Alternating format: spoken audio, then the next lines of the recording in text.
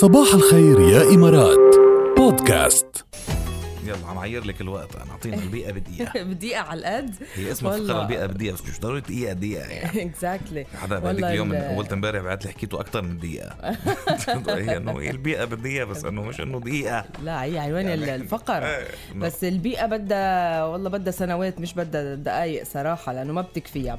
كشف تقرير جديد عن أسوأ وأفضل مدن العالم بمعدلات تلوث الهواء لعام 2021، مؤكد أنه متوسط تلوث الهواء السنوي ب 97% من المدن طلع أو فاق المعايير التوجيهية لنوعية الهواء اللي حطتها منظمة الصحة العالمية. هلا أظهر هذا التقرير يعني أنه 222 مدينة بس من أصل 6475 شمال المسح بتتمتع بمعدل جودة هواء يتوافق مع معايير منظمة الصحة العالمية. تخيلوا، من أصل 6475 مدينة بالعالم عملوا عليها المسح أو الدراسي، في بس 222 تطابق المعايير البيئية والصحية. مش واصلين للربع، مش واصلين للثلث يمكن.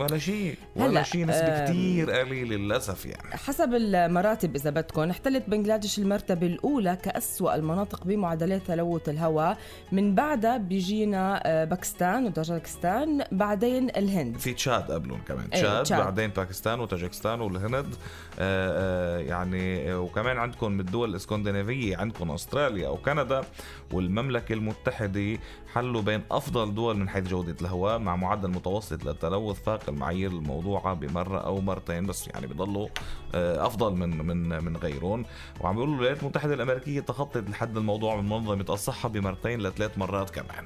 وبين هذا المسح أكثر من 2400 مدينة أمريكية خضعت للتحليل، بتبين أنه هو مدينة لوس أنجلوس هو الأكثر تلوث. نعم، هو الأكثر تلوثا، رغم أنه سجل انخفاض بنسبة 6% مقارنة مع عام 2020. وكمان أظهر التقرير ارتفاع كبير بنسبة التلوث بمدينتي أتلانتا ومينيابوليس. هلأ المصادر الرئيسية للتلوث عم بيقولوا بالولايات المتحدة بترجع لوسائل النقل، قد ما في وسائل نقل. كمان عم بيقولوا أنه هذه الوسائل النقل بتستخدم الوقود اللي بيحترق بشكل رهيب واللي بيطلع كتير كربونات على الجو. وعم بيقولوا انه حرائق الغابات واللي شفناها كمان بالسنوات الماضيه اللي صارت بالامازون وبجنوب امريكا وبكتير دول هونيك.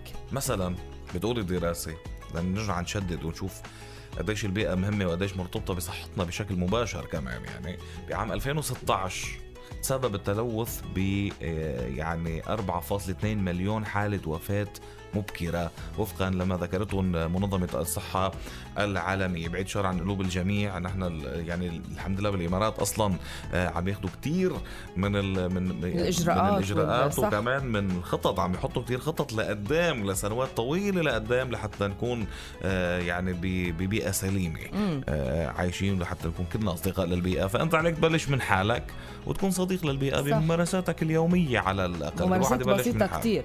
على فكرة بيقولوا لك إنه شو تلوث، شو بده يعمل التلوث له نتائج سلبية كتير. أول شيء على جسمنا، لأنه الربو، أمراض القلب، أمراض الجهاز التنفسي، واستنشاق هيدي المواد السامة كلها بتأثر على صحتنا الجسدية، وبالتالي بتأثر على نفسيتنا كمان. لأنه في دراسات بتقول إنه بعض المدن يلي فيها كتير كثافة سكانية وفيها كتير أمراض وتلوث وهيك عم ينعكس على الاكتئاب تبعهم، عم بيكون شعب مكتئب.